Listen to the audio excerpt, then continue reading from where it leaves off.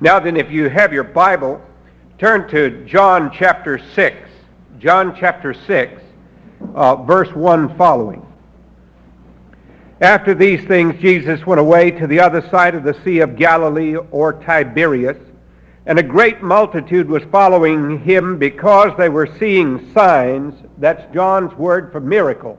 A miracle and a sign are the same thing in the Gospel of John. We're seeing the signs which he was performing on those who were sick. And Jesus went up on the mountain, and there he sat with his disciples. And the Passover, the feast of the Jews, was at hand. Jesus, therefore, lifting up his eyes and seeing that a great multitude was coming to him, said to Philip, "Where are we to buy bread that these may eat?" And this he was saying to test him, for he himself knew what he was intending to do. Philip answered him, 200 denarii worth of bread is not sufficient for them, for everyone to receive a little. One of his disciples, Andrew, Simon Peter's brother, said to him, "There is a lad here who has 5 barley loaves and 2 fish. But what are they for so many people?" Jesus said, "Have the people sit down." Now there was much grass in the place, so the men sat down in number about 5,000. Jesus therefore took the loaves, and having given thanks, he distributed to those who were seated. Likewise also the fish, as much as they wanted. And when they were filled, he said to his disciples, "Gather up the leftover fragments, that nothing may be lost." And they gathered them up, and they filled 12 baskets with fragments from the 5 barley loaves which were left over by those who had eaten. When therefore the people saw the sign which he had performed, they said, "This is of a truth the prophet who is to come into the world." Jesus, therefore, perceiving that they were intending to come and take him by force to make him king, withdrew again to the mountain by himself alone. Now when evening came, his disciples went down to the sea, and after getting into a boat, they started to cross the sea to Capernaum. And it had already become dark, and Jesus had not yet come to them. And the sea began to be stirred up because a strong wind was blowing. When therefore they had rowed about 3 or 4 miles, they beheld Jesus walking on the sea and drawing near to the boat, and they were frightened. And he said to them, "It is I. Do not be afraid." They were willing, therefore, to receive him into the boat. And immediately the boat was at the land to which they were going. Amen. May God bless to our hearts an understanding of this part of his word. The feeding of the 5,000 is really, I guess, next to the resurrection of Lazarus, one of the most incredible miracles that Jesus performed. And he did this as a great sign of his messiahship, and he did it in an unusual way. All of these people had come together, and Andrew, who is always described as Simon Peter's brother, that's the only way you can identify Andrew. He is Saint What's His Name. And so if you ever feel like you're playing second fiddle, remember Andrew and play it well. Andrew didn't mind that. He was Simon Peter's brother, and that's what he was referred to. Andrew was one of those who had evidently made friends with a little boy. He was one of those who went like Clyde the other night to hear the young people recite their catechism, and Steve and other of our elders who have done this. They took time with the children. And we need to take time with our children. And Andrew had made friends with this little boy. And when Jesus looked at this enormous multitude in John 6 that were coming to him, Jesus lifting up his eyes, seeing a great multitude, that means myriads of people. If you could imagine a great stadium full of people, a lot of stadiums going to be empty today, but if you could imagine a great stadium full of people, here are huge crowds of people. And they were coming to Jesus. Jesus said to Philip, "Where are we going to buy bread that these may eat?" And Philip flipped out his little Sony calculator, and he tried to figure out how he would do this. He really didn't do that. But he said 200 denarii would not be bread enough to suffice for them, so that everyone could take just a little. He was a good treasurer, and he tried to figure it out. He was a good deacon or whatever, and he was trying to figure out how much money it would cost to feed that crowd, and he knew that was impossible. And not only impossible, but where in the world would you find probably 15,000 people, counting the women and children were there? That's a pretty good crowd. I don't know anyone around here that could feed that many. One of his disciples, Andrew, Simon Peter's brother, said to them, "There is a lad here." Now that's the key word. There is a lad here. The little lad was there. We saw the children that were here this morning, the young people that were here. And when you see them, you think about what they can do and what they can be for the Lord. Last night I wrote down, "There is a lad here." And what remarkable possibilities are locked up in that expression. And how we would really work and provide the most wholesome Christian teaching for our children if we only believed and knew what God could do with the lad or the lassie that's here. A 16-year-old bumbling boy from the farm working in a shoe store is approached by a Sunday school teacher who is nervous. He wants to ask the 16-year-old to become a Christian, and he can't hardly get up enough nerve to go into the place where he is working, but finally does. And the 16-year-old walks back in the back because he's embarrassed to talk about religion in the front of the store. And he's wrapping up some boots. And Edward Kimball says to him, "How is it with your soul, young man? What is your relationship to Christ?" And the young man knows that he has no real relationship to Christ, and he is under conviction. And Edward Kimball says, "I want you to know that Jesus loves you, and he wants to come into your heart." And a big transaction took place in that shoe store.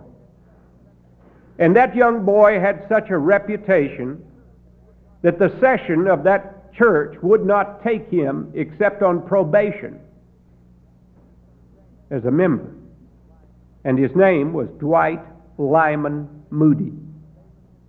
He became the most famous evangelist of another generation and one of the most famous of all time. He put one hand on the United Kingdom and one hand on America, and he drew both of the great nations closer to Christ. I can remember when I was a student at New College in Edinburgh in Scotland, I used to walk right past the statue of John Knox every day to go into Thomas F. Torrance's theology class. And Dr. Torrance was one of those learned men who could be silent in about 6 languages. And Dr. Torrance and I were discussing one day after class, we were talking, and I thought, someone so sophisticated as Tom Torrance wouldn't have any use for Dwight L. Moody.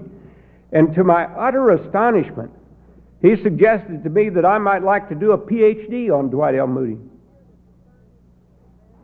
Here this learned man from Basel and from Tübingen and from all the universities in Scotland, the greatest theologian that they had, was saying to me that 16-year-old that had been converted back there in the back of a shoe store and had come into a church on probation and worked his way through the Sunday school class, had so come to Scotland and preached in 100 towns that he turned Scotland toward Christ. Oh, there are many examples of the people whose lives that he touched. One of them was Keir Hardie, the founder of the British Labour Party, back in the days when labor was horribly exploited in that country. Another was a man by the name of Henry Drummond, who didn't even finish his divinity degree, who went after Moody and followed him wherever he went.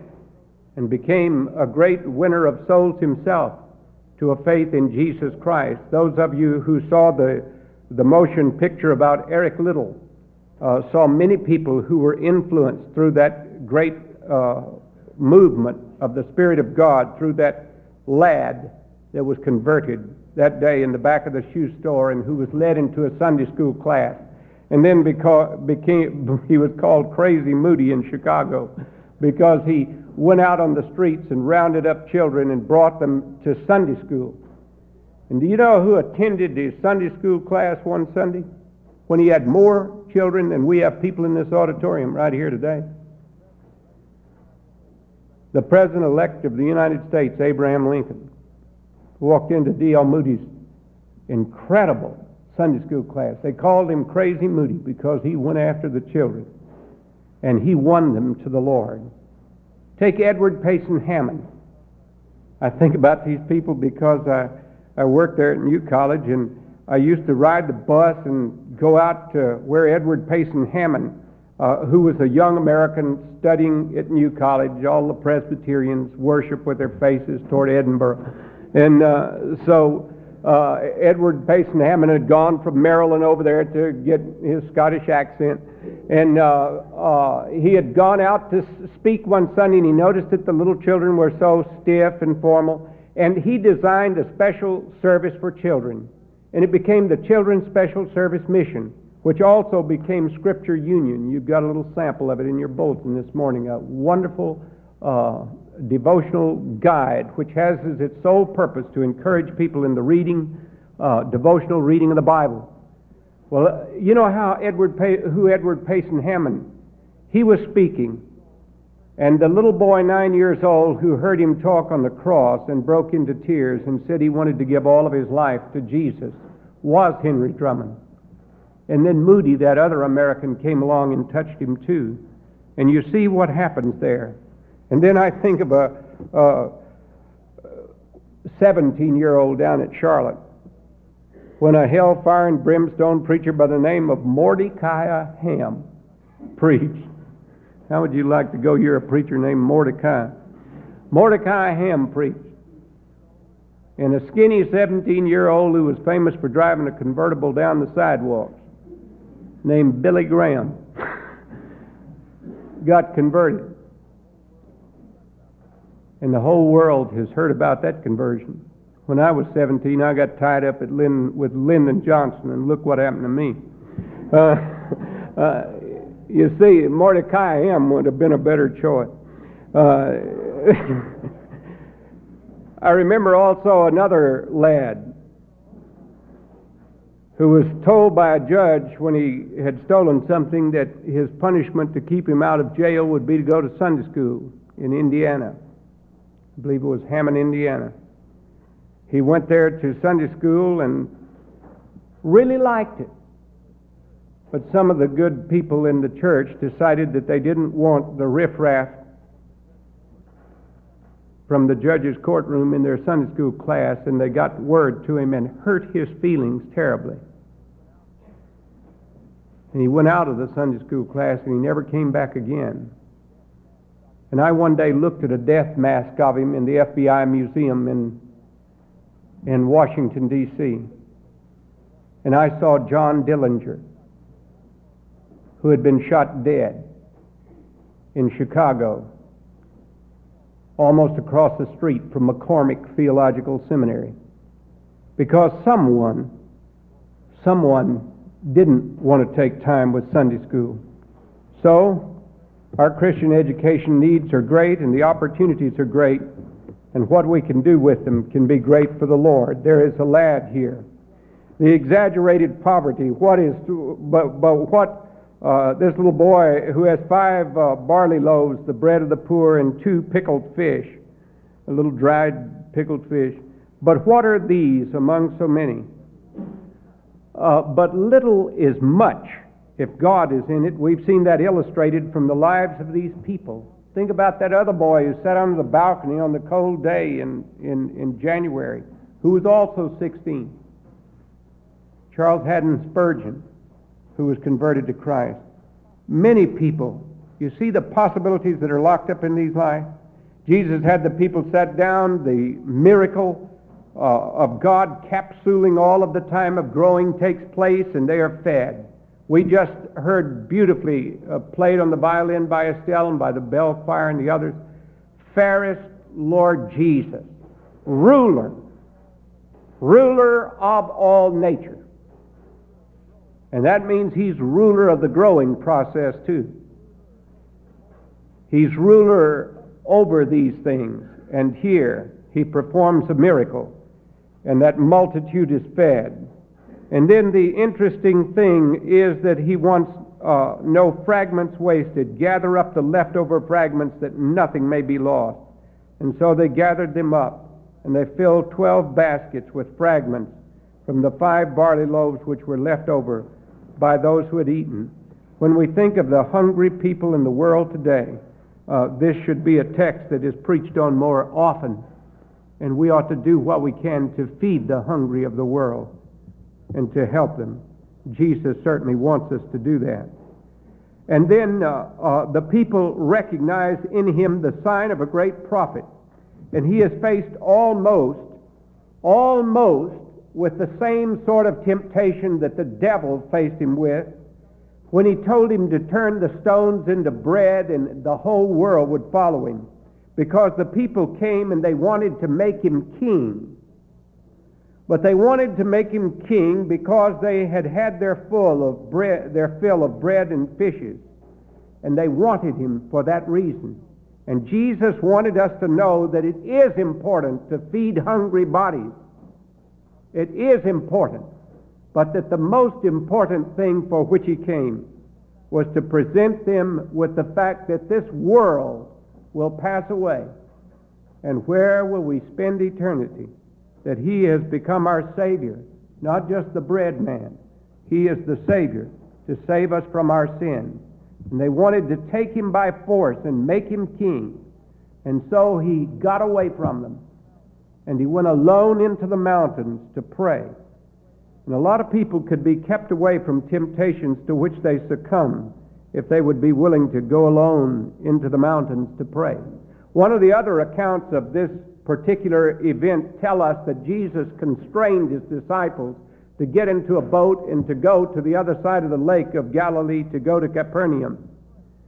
But while he was praying, now when the evening came, his disciples came down to the sea, and after getting into the boat, they started to cross the sea to Capernaum, and it had already become dark, and Jesus had not come to them. He had sent them there.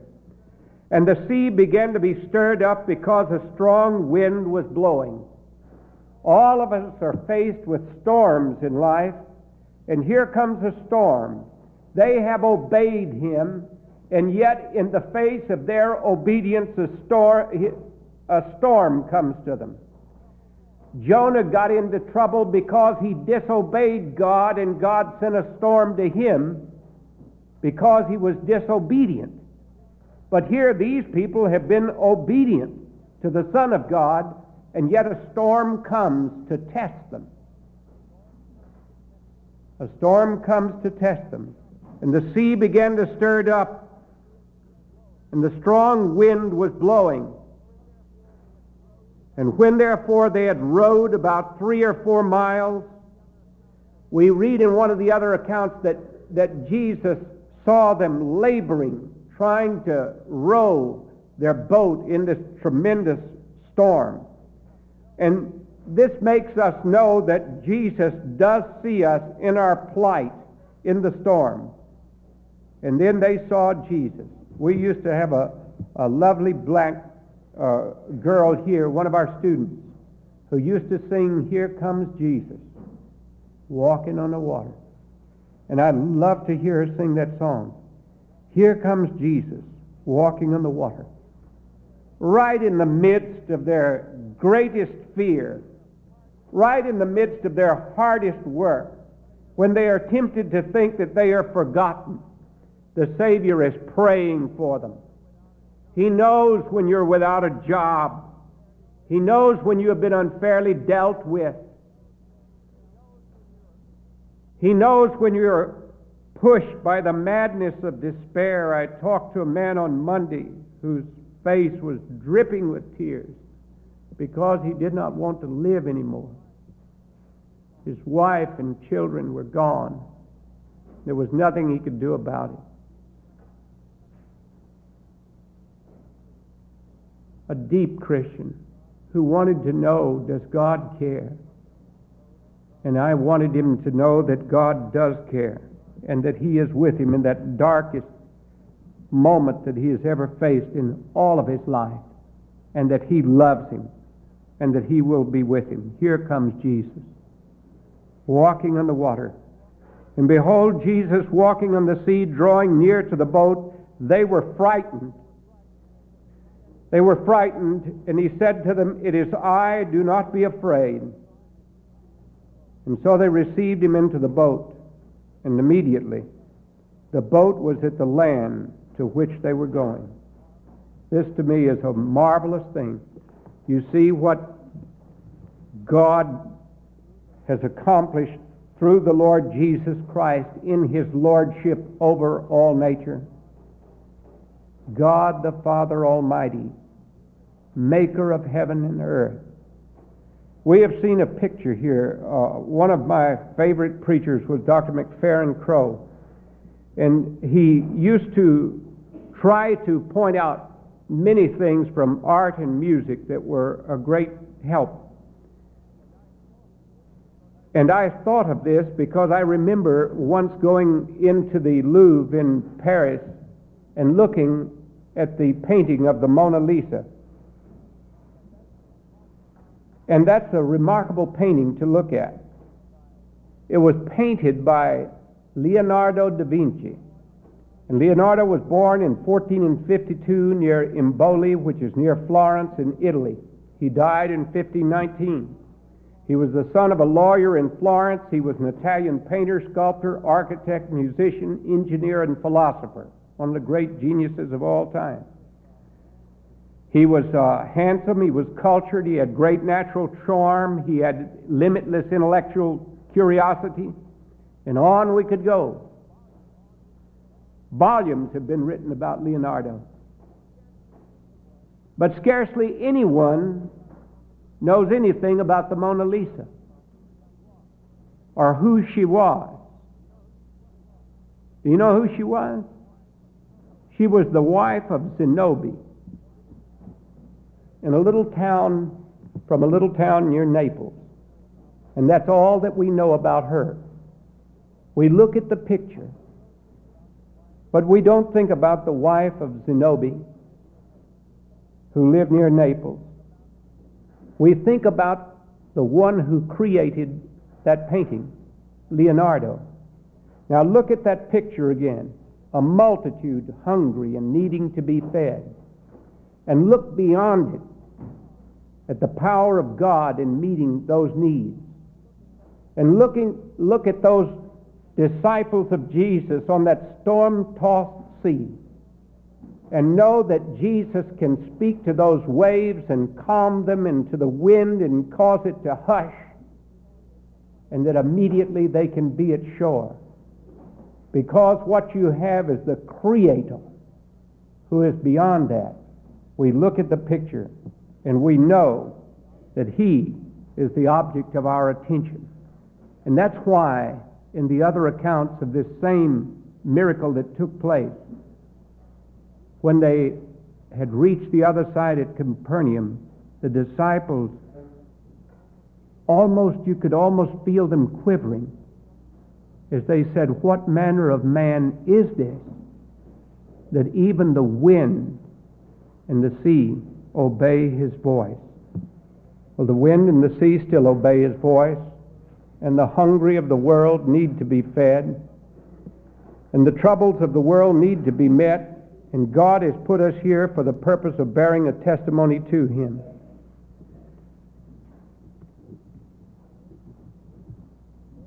We can bear that testimony in meeting these problems if we're willing to go to the Creator and ask Him for His guidance and His blessing.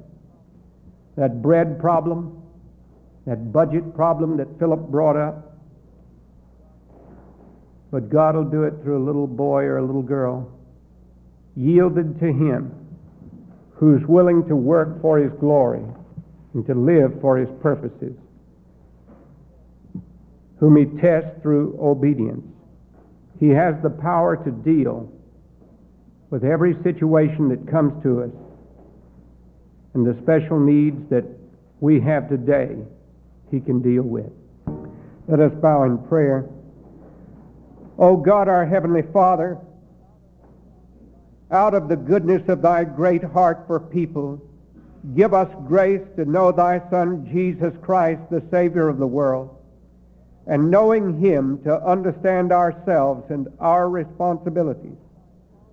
Out of thy fatherly kindness towards us and all men, help us to accept the blessings of the earth with grateful hearts and the blessings of heaven in true faith, casting all our fears and cares upon thee in the sure knowledge that thou dost care for us.